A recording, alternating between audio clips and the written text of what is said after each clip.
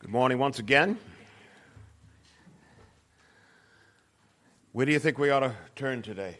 Any ideas? We take requests sometimes. Romans? We've been in the book of Romans now for a year and a half, and we're in chapter 10, which means I've done a much faster job than Martin Lloyd-Jones, who took 13 years. From, I don't know what it was, 1953 to 67 or something like that. But we're in chapter 10 finally. It's a great chapter. I have a lot of history in preaching from this, which I'll talk about today. I'll bring to a sermon I put together some years ago. But let's go before the Lord this morning. Father, we ask, oh, Father, don't leave your servant alone in the pulpit, for I cannot do this job on my own, O Lord. But fill me with the power and the joy of the Holy Spirit that comes from proclaiming your word. And Father, bless this congregation to be edified by this, the proclamation of your holy word. We pray in Jesus' name. Amen. All right, we began in chapter 10 last week, and this morning I'm going to read verses 13 through 15.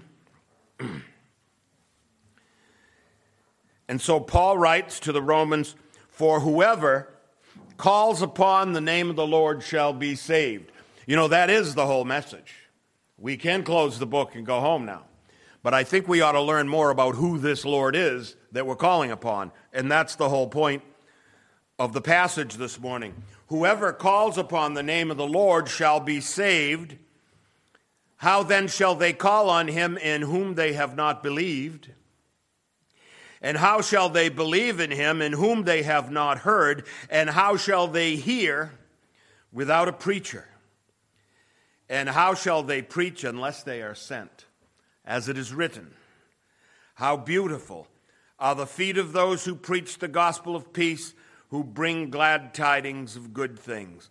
Father, in Jesus' name, bless this, the proclamation, the exposition of your holy word, preserved down through the ages for our edification this morning.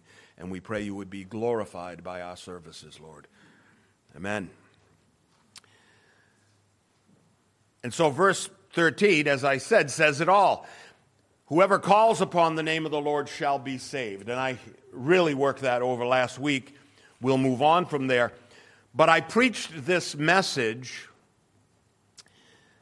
for the first time at a Bible conference many years ago. It was 2012, in fact, at the Grace Bible Church in East Bridgewater, where our friend, my personal friend, Dr. Borelli, was pastoring at the time, and there were 6 local pastors there, and we all came in, and our assignment was to take a piece of the book of Romans and to build upon it and preach from it, and we got to choose which section, and this is the section that I chose. And so I spoke on the subject of preaching.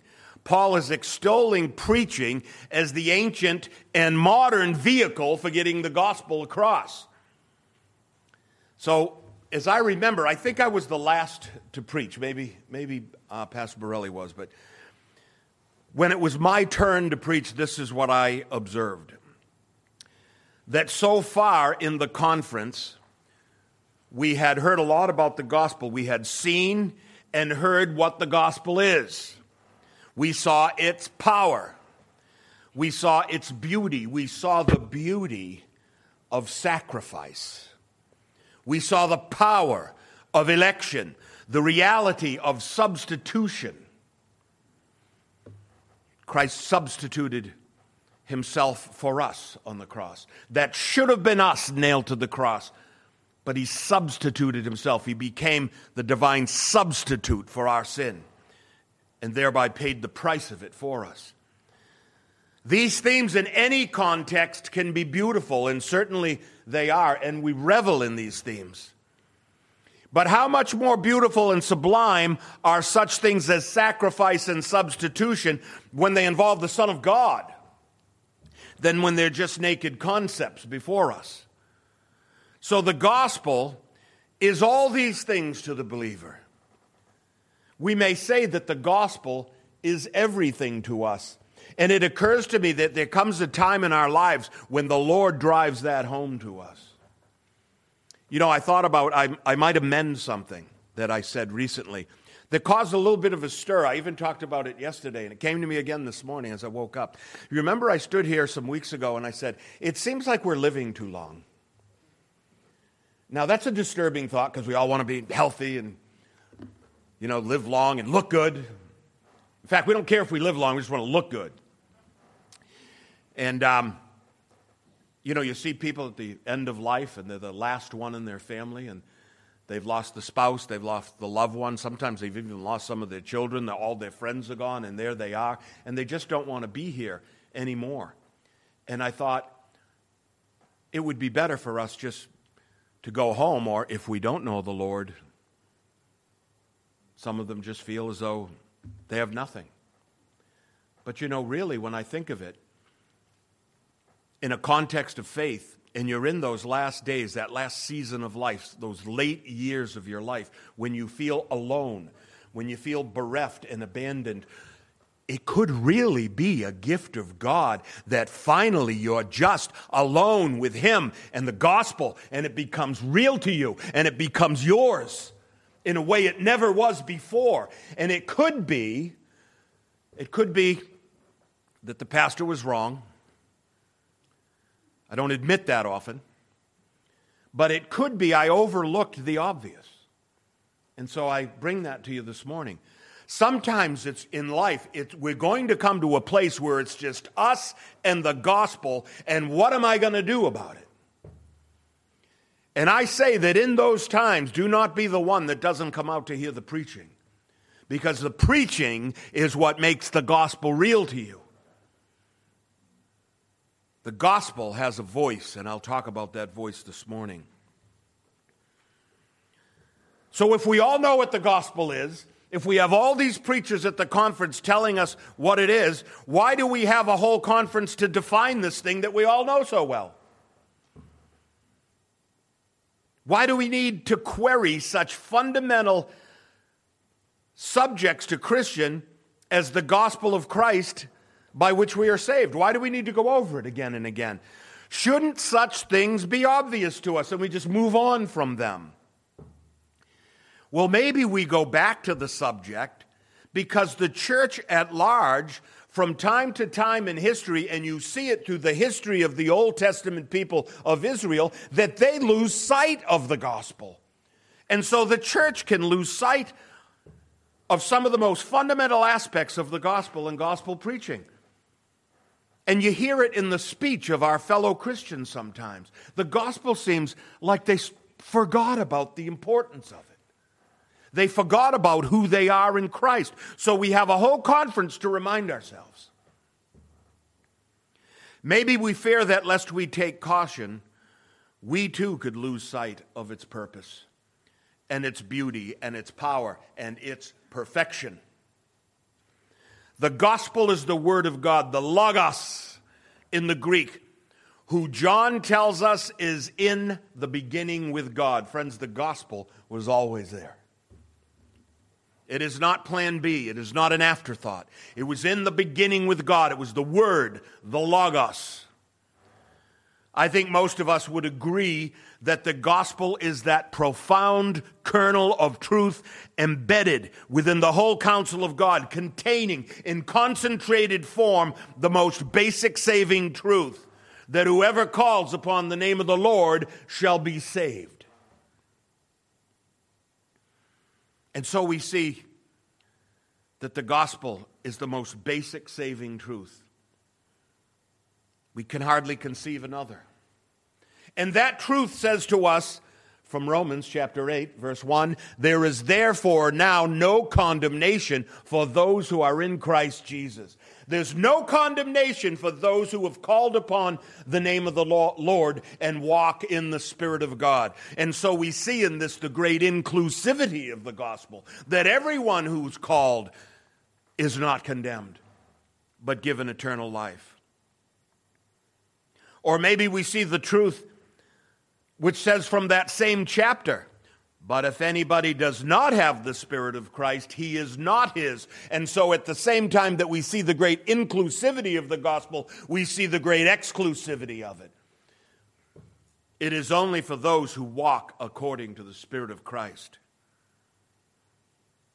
Or we may turn to the truth which says of our redemption that it is not by works of righteousness which we have done, but according to his mercy, he saved us. We do not save ourselves. And in this we see the author of the gospel and the blessing it is to those who have humbly received it as the only saving truth. So confront the gospel. I hope you'll confront it with me this morning. Verse 14, the first part of it.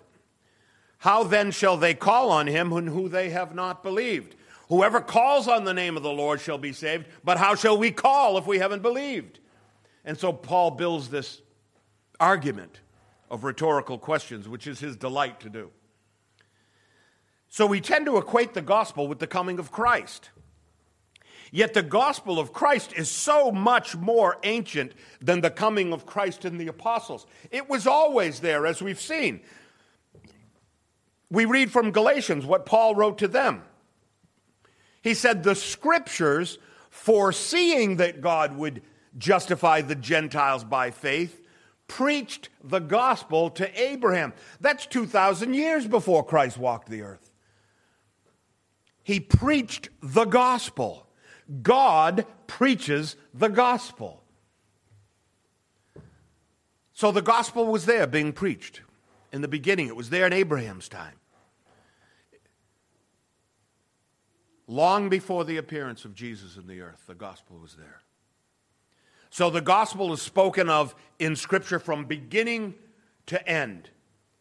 And if it is, why does it still remain so elusive to us? Why do we have a conference to try to recapture it? Why does the church seem to let it slip out of our hands from time to time? Why do wise men miss it and Bible scholars come away from their diligent studies without finding it? It does seem that the gospel, though a great treasure, is a most elusive treasure after all. It seems if we're not careful, we can lose sight of the gospel. We know that it is elusive because Jesus preached about it. He preached about how elusive the gospel is, how it can be lost. Jesus speaks of lost things. He said the gospel is like a lost coin. Remember? It's like a lost coin for which a woman diligently searches. She turns the house upside down until she finds it. It's like a priceless pearl, he said, a pearl of great price, for which a person would sell all he had just to possess it. It's like a lost sheep, for which a shepherd would risk all to retrieve it. Leave the 99 in the pasture and go and find the one lost sheep. Friends, the gospel is like a lost son, for which a father would wait all his life to see return to him. And so when he finds the lost thing, when he finds the coin or the pearl or the sheep or the brother or the son, he calls all his friends together for a conference to say what Jesus said to them. Rejoice with me, for I have found my sheep which was lost. Luke 15:6. And then the Lord says, I say to you that likewise there will be more joy in heaven for one sinner who repents than over 99 just persons who need no repentance. So friends, the gospel is elusive. We can lose it. It can slip through our fingers. It can slip out of our place of first love. But when we find it, believers are expected to rejoice. They are to come together around it. They are to sing praises to God that they found it. It becomes the subject of our conversation. It's what we love to discuss. We linger long after the service and we discuss the gospel. It's the hope for our children and our friends. There is no other hope. Why would there be more than one hope? Should the gospel be like the meat case at the grocery store, where you go in and you look at all the different cuts of meat in the cellophane packages? They look so good and delectable. You can't choose one from there. It doesn't matter which one you choose. Your guests will love what, no matter what it is, if you cook one. The gospel isn't like that. There's just one thing. And sometimes it's hidden. And sometimes it takes some mining and some excavation to get down to the core of it, to the mother lode of truth. But when we find it, it becomes the substance of our lives. It becomes the substance of our conversation. That's why I suppose that the feet of those who preach the gospel are said to be beautiful feet. The second part of verse 14 says, "And how shall they believe in him in whom they have not heard?" How shall they find this elusive thing that we now rejoice in? It does seem the Apostle Paul is on to something in his questioning here. The Apostle is stressing something that may not be simply incidental to finding and recognizing and embracing and being saved by the gospel. He's on to something that's not just incidental to the gospel. If the Apostle is insistent upon anything to do with the gospel of Christ, it is that it is best received by hearing it. You could close your eyes and receive the gospel if you are hearing it. But do not close your ears to it. You dare not do that. The passage before us, friends, is not some obscure corner of the counsel of God. The idea of listening for God and for hearing Him is a theme from beginning to end in the Scriptures. I'll start with the end first. At the end of the Bible, the angel of the Lord says to John many times, "He who has ears to hear, let him hear what the Spirit says to the churches." He who has ears to hear. It's really not a difficult concept, ears to hear. I mean, everyone has ears, but some people aren't there really to listen. You can have ears and not be listening. You know that. My wife says all the time, but I already told you that. And I say, but you also tell me all the time I'm a husband, and husbands don't listen. Why are you surprised? I have ears to hear. I just don't always want to hear. Indeed, hearing is very important to faith. So listen up. Paul says in verse 17 of this chapter very plainly that faith cometh by hearing. Faith comes by hearing, friends. And so hearing is important to God, even to the very end of the Scripture, to the book of Revelation. It's important in the middle, in the book of Romans, as we can see. And so it has been important since the very beginning. Remember Adam? Remember Adam.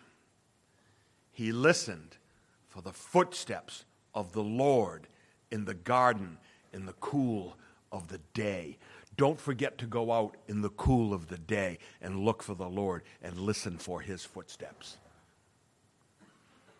And so Adam heard the footsteps of the Lord. That was the gospel approaching. I know that this platform resonates really well on the recording. So the Savior called out and He said, "Adam, where are you?" Genesis 3:9. Now, the Savior knew where He was. He knew what had happened. And later He even said to him, "Have you eaten of the tree that I said thou shalt not eat?" So there's Adam. He hears the footsteps. He hides from the Lord. And then what did Adam say? "I heard your voice in the garden, and I was afraid." Why was he afraid? The gospel's saving. He was afraid because he's doing the wrong thing. The gospel comes at most inconvenient times into your life. You were busy offending me. You were busy sinning against me. You were busy providing the foundation by which I have to now sacrifice my son to get you back. You ought to be afraid.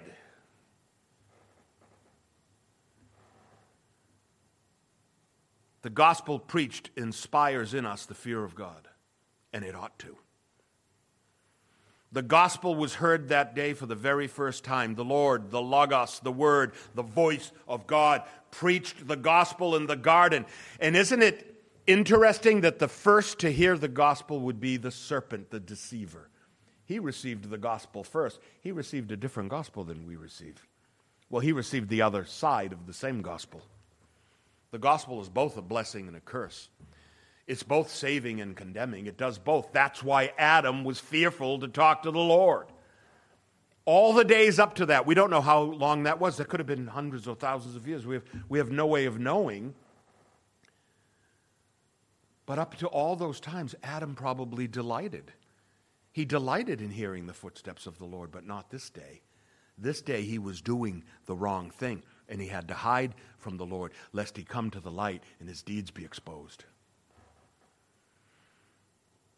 So the Lord said to the serpent, "Because you have done this, you are cursed more than all cattle.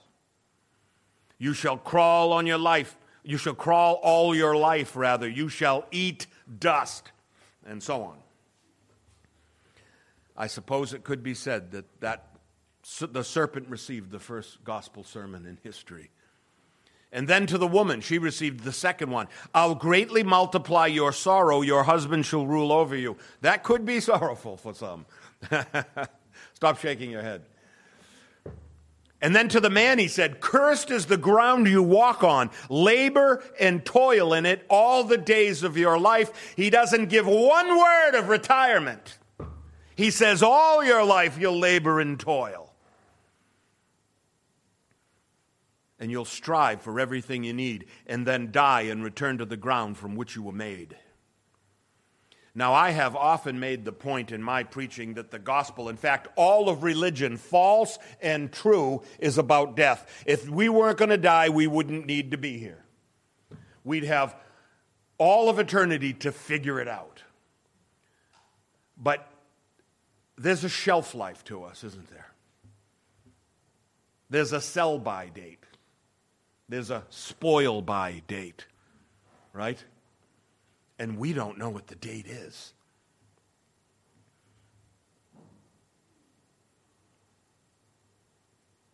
And so all religion, false and true, is about death and speculation about what happens when it comes. But the Bible doesn't speculate. We have it directly from the Logos, that if you call upon the name of the Lord, thou shalt be saved. If we did not die, we would not need religion, neither would we need a gospel of life.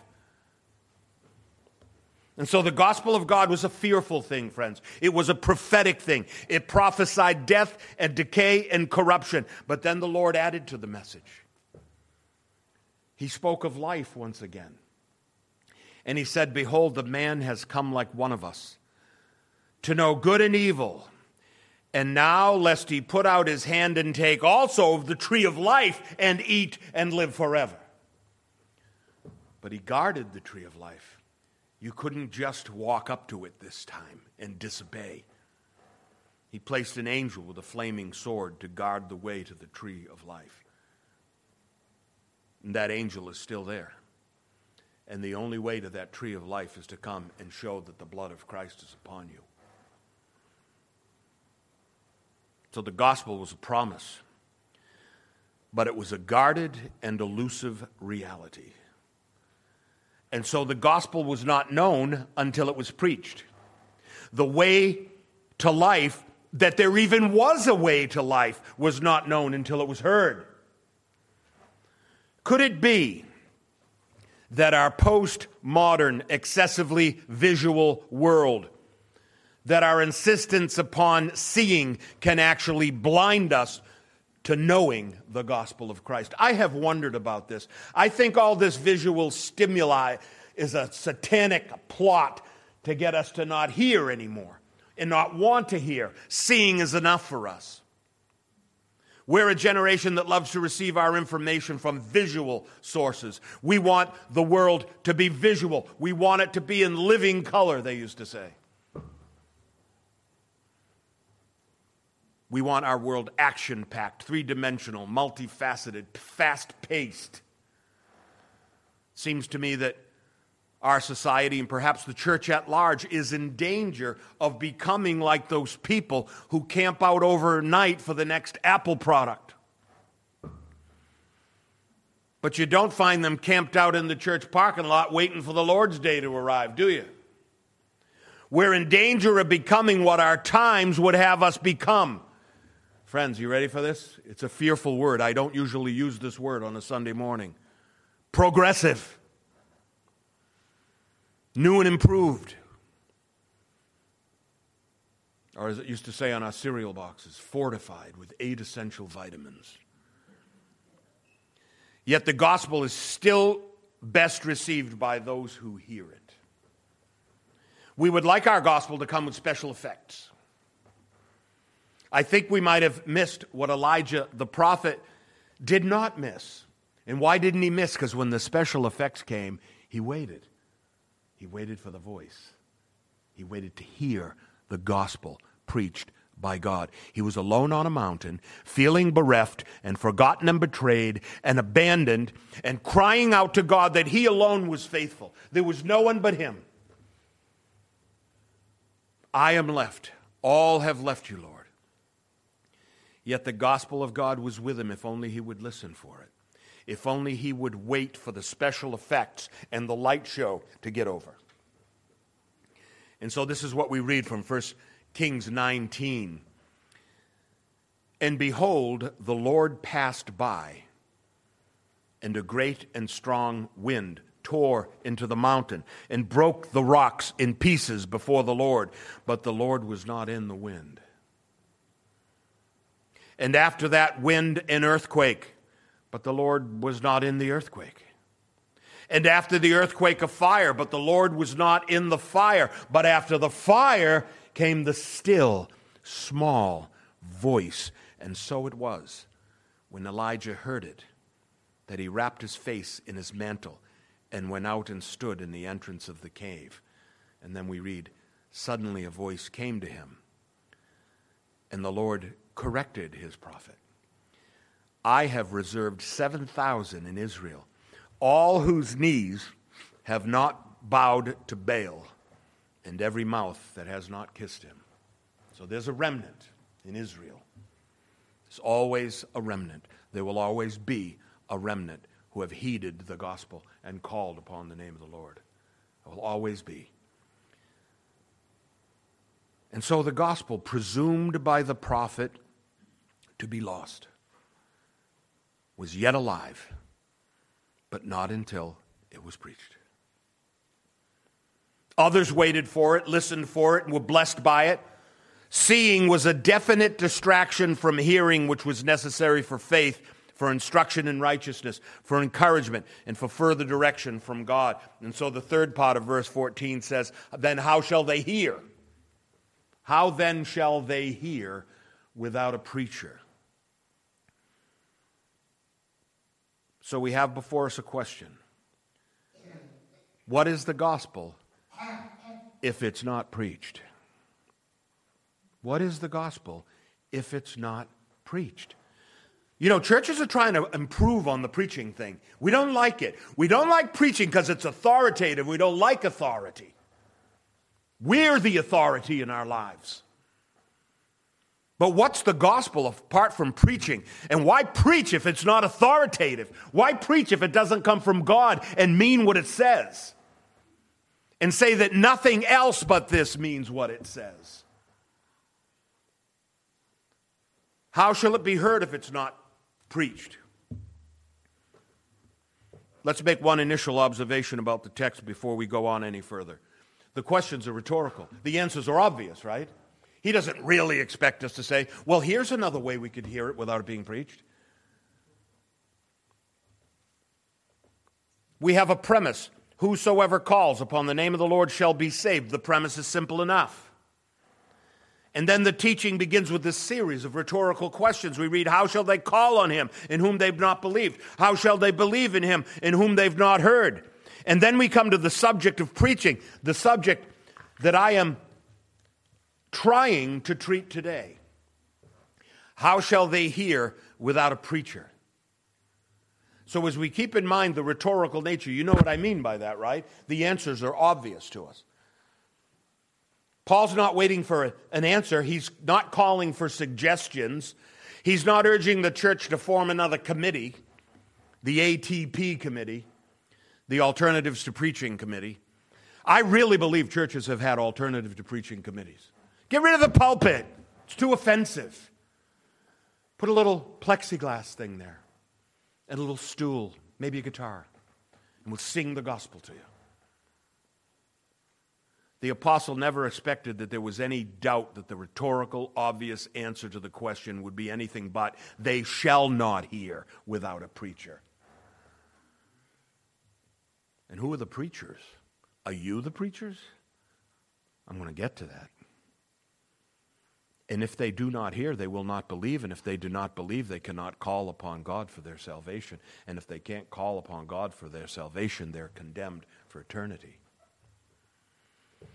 So ask yourself this. Is it possible for a thing to exist without it being known to exist? Let me help you with this, all right? If the tree falls in the forest, does it make a noise? The answer is yes, it does. And the chicken preceded the egg, and we have all the answers. We know all these. These are not conundrums. We follow the science because we're the church. Actually, I should say we follow the science because we're the Protestant church. Is it possible for a thing to exist without it being known to exist? Of course it can. It happens all the time to evolution scientists. They search for evidence of the existence of an extinct species of animal, only to find that the animal's still thriving in the Amazon region or the African plains. Their thesis was wrong. The thing existed, they just didn't know, so they told us it was extinct. Things exist all the time without being known to exist. And it seems Paul was dedicated to keeping the gospel known by giving it voice, by keeping it active, by calling on everyone to proclaim it. Preaching is necessary to the gospel. It's impossible to think of the gospel apart from preaching. What's the gospel if no one proclaims it? We might just as well try to imagine a body without a soul or a creation without a creator, as though it could possibly exist without the other. The gospel without preaching is like sacrifice without sanctification. It's like a message with no one to carry the message, or the worship of God apart from the love of God. Worship is just the expression of the love we have for God. Proskuneo. It means to bend, pros, and kuneo, to kiss. Proskuneo. Jude spoke of the false teachers. His name was Judas, by the way. He called them late autumn trees without fruit, the false teachers. Peter said they're wells without water, spots on your love feast. We may think of Adam, the first man, as the symbol of the gospel. Have you ever thought of that? Lifeless man formed in clay, but still without life, because he had not the breath of God breathed in him to animate him. The gospel is the breath of God in a dead thing. We may think of the breath of God breathed into the man as the gospel delivered. And so God formed Adam from the clay. And he took his hands and he pressed the eye sockets. And he formed the cheeks and the chin of the man. But he was nothing but a clay statue. Until the Lord leaned over and put his face over the mouth and nose of his clay man. And gave him breath. And as the man's eyes opened for the first time, he saw the face of God receding from his face, and he had life. The breath of God is life. The gospel, apart from this life-giving breath, this preaching, is like the prophet Ezekiel, transported in a vision, remember, to the great valley of dry bones, where there was once life, yet there was no life. And there they are, the human race strewn dead on the countryside, or maybe a great army fallen in battle, or a great civilization that fell into ruin. The children of Israel who died for lack of hearing, and he gets the vision of all this death, this mass grave strewn about the desert. It's the glory of man which always falls to dust. You want to find out about the ancient glories of man, you must dig in the dust for evidence that he even existed. And he may only be known by his ruins. For the glory of man always comes to ruin, but the glory of God is in the gospel. And if someone will preach it, it'll be glorious yet again. So God commands the prophet. He doesn't say, go out onto the countryside and massage the bones. He doesn't say, lay hands on the bones. He doesn't say, entertain the bones. Perform miracles for the bones. God tells the prophet simply to speak to the bones. And say to these bones, O dry bones, hear the word of the Lord. And with his words, the sinews of flesh begin to form upon the bones, and they have appearance again of former glory. They have appearance again, excuse me, of former glory. Yet they're still dead. And the prophet complains to the Lord. Lord, there's no breath in them, the Lord says to him. And so the Lord said, then prophesy to the breath. Speak to the wind. He says, come from the four winds, O breath, and breathe on these slain that they may live. And so the gospel goes out to dead things to animate them and to give them the glory of life renewed. The gospel is to call dead things to life, to breathe new life into them. Behold, the Lord said that day, I will open the graves and cause you to come up from your graves. I'll put my spirit in you and you shall live, and you shall know that I, the Lord, have what? Spoken. The Lord calls dead things to life. I said to you last week that I would develop my hypotheses on the biblical call to preach. You see, there is a call to preach. My first call is the call that we all have to preach. I'm calling it the Ezekiel principle. Perhaps you've heard me speak of it. Don't look it up in your New Testament terms lexicon, because I made it up and it's not in there. The Ezekiel principle. There is the call for special messengers, pastors and preachers, evangelists. I'm going to call this the Jeremiah principle. Now, if you're wondering about your personal call to preach, I would ask you to turn with me to Ezekiel. I'm going to turn to Ezekiel chapter 3 and read for you the passage that contains the Ezekiel principle of preaching.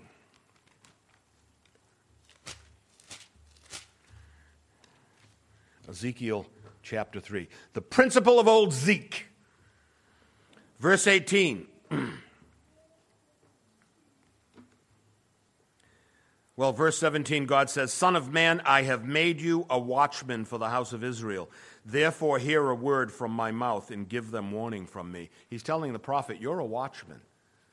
Friends, we are watchmen of our brothers. We are our brother's keeper. Don't be like Cain. And so it's written, when I say to the wicked, you shall surely die, and you give him no warning, nor speak to warn the wicked from his wicked way to save his life, that same wicked man shall die in his iniquity, but his blood I will require at your hand, because you didn't tell him what you knew. Yet if you warn the wicked, and he does not turn from his wickedness, nor from his wicked way, he shall die in his iniquity, but you have delivered your soul. You've done what the Lord gave you life to do. Again, when a righteous man turns from his righteousness and commits iniquity, and I lay a stumbling block before him, he shall die. Because you did not give him warning, he shall die in his sin, and his righteousness which he has done shall not be remembered, but his blood I will require at your hand. Nevertheless, if you warn the righteous man that the righteous should not sin, and he does not sin, he shall surely live because he took warning. Also, you will have delivered your soul. We do have a responsibility to preach the gospel to those in our path who we see are in sin. Even the righteous must be warned not to sin or to live in it.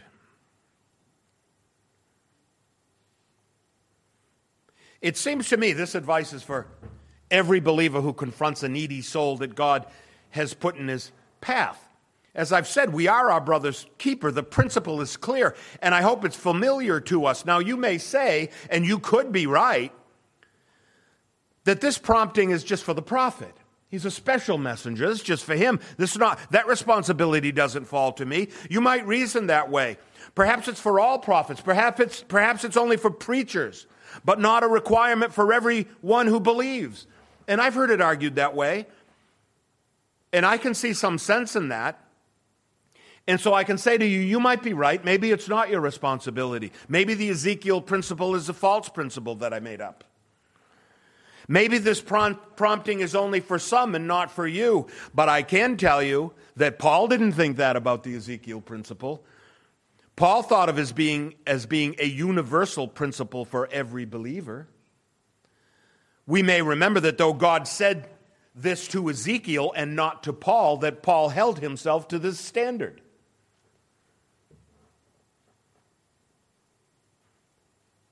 When Paul was in Corinth, we read, Paul was compelled by the Spirit and testified to the Jews that Jesus is the Christ. Now, you know that's not a convenient thing to do. The gospel, don't wait for it to be convenient. It's just not. But when they opposed him and blasphemed, Luke writes, he shook his garments and said to them, your blood be upon your own head. I've preached the gospel to you. I'm going to the Gentiles. You see, he embraced the Ezekiel principle. He knew it was for all of us. God holds us each responsible to deliver the gospel to a perishing world. Some clear examples of this. The woman at the well. She's just a woman at a well and a sinner. The woman then left her water pot, we read, went her way into the city, and said to the man, come see a man who told me all things I ever did. Could this be the Christ? So she took it upon herself. When she saw the power, the efficacy of the gospel, she brought it to other people. And what about the blind man who Christ healed? He said to the doubters, why, this is a marvelous thing. You do not know where he is from, yet he opened my eyes. He goes on, since the world began, it has been unheard of that anyone opened the eyes of one who was born blind. If this man were not from God, he could do nothing. And then what did they do to him? Verse 34, and they cast him out. You don't get accolades very often for preaching the gospel. Even the blind man, who they knew all his life was blind. And they went to his parents, remember? And they said, well, we're not going to say anything because we don't want to be ostracized. Being cast out of the synagogue was not like you leave the church today and go to another one.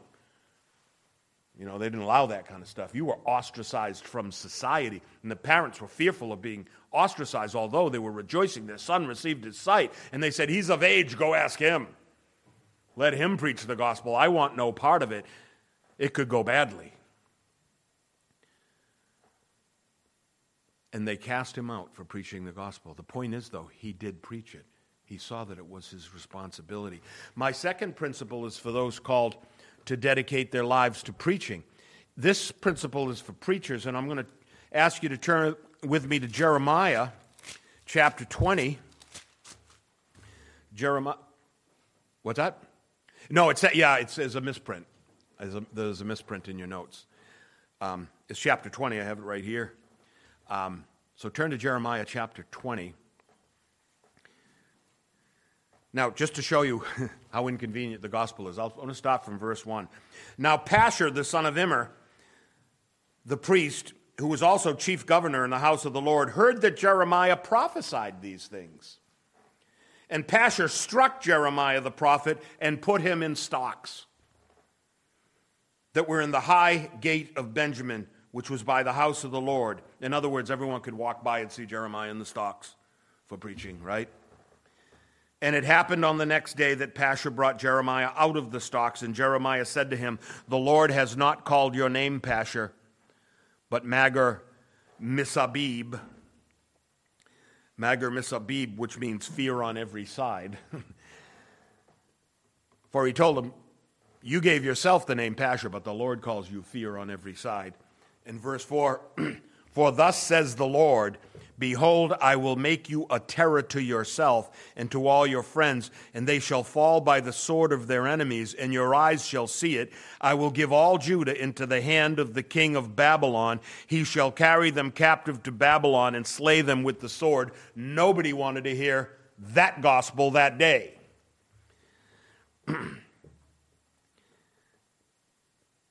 "Moreover, I'll deliver all the wealth of this city, all its produce and all its precious things, and all the treasures of the kings of Judah I will give into the hand of their enemies, who will plunder them, seize them, carry them to Babylon. And you, Pashur, and all who dwell in your house shall go into captivity. You shall go to Babylon, and there you shall die and be buried there, you and all your friends to whom you have prophesied lies." False gospel. They take him out of the stocks on display and ridiculed like the Lord, and he still can't help but tell them what they don't want to hear. And then Jeremiah says this, and this is the Jeremiah principle. "O Lord, you induced me, and I was persuaded. You were stronger than I and have prevailed." In other words, you made me preach. "I'm in derision daily. Everyone mocks me. For when I spoke, I cried out. I shouted violence and plunder, because the word of the Lord was made to me a reproach and a derision daily. Then I said," the prophet says, "I will not make mention of you anymore, nor speak anymore in his name. But his word was in my heart like a burning fire, shut up in my bones. I was weary of holding it back, and I could not." That's for preachers. So if you're called by special providence to an office in the church, neither you, nor your wife, nor other church members, nor the persecuting public will be able to stop you from preaching. In a sense, you have a very great problem and no problem at all. Preaching will break out, and power will go forth from you. It doesn't exempt you from the persecutions of the prophet, but that I can't help you. Verse 15b, "As it is written, how beautiful are the feet of those who preach the gospel of peace, who bring glad tidings of good things." So I've added a last principle. I've always had it there, but I named it. It's called the Peter principle. Has anyone ever heard of the Peter principle? Because there is a Peter principle. It's about big companies. Generally, they've been studied for, efficiency and such things. And a great sociologist, I don't know, in the 19th century, Dr. Peters, found out that a man will usually get promoted to his level of incompetence. You familiar with that? The Peter principle. So that's not my Peter principle. That has nothing to do with this.